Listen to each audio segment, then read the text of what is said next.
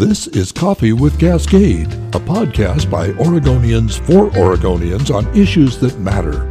Hosted by Cascade Policy Institute.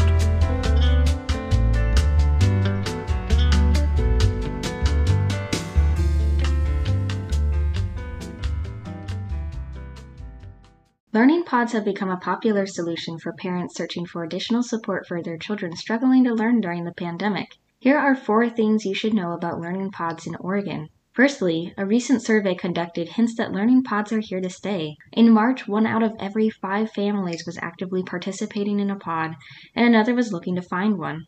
Moreover, 1 in 4 teachers expressed interest in teaching a learning pod. Secondly, learning pods in Oregon are subject to early learning division regulations for at-home daycares. These numerous regulations can be impossible for learning pods, which have more in common with the less regulated homeschooling sector than at-home daycares. Thirdly, the Oregon Department of Education has explicitly discouraged the formation of learning pods on the basis of equity, since pods have the possibility of, quote, leaving out students who are already underserved by our school system, end quote. Fourthly, establishing an education savings account program in Oregon would address equity concerns by allowing low-income and underserved families the opportunity to use their child's education dollars for creative solutions such as learning pods.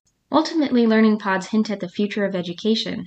Parents want more flexibility and more options for their children. Let's ensure that future is possible in Oregon. For Cascade Policy Institute, I'm Helen Doran.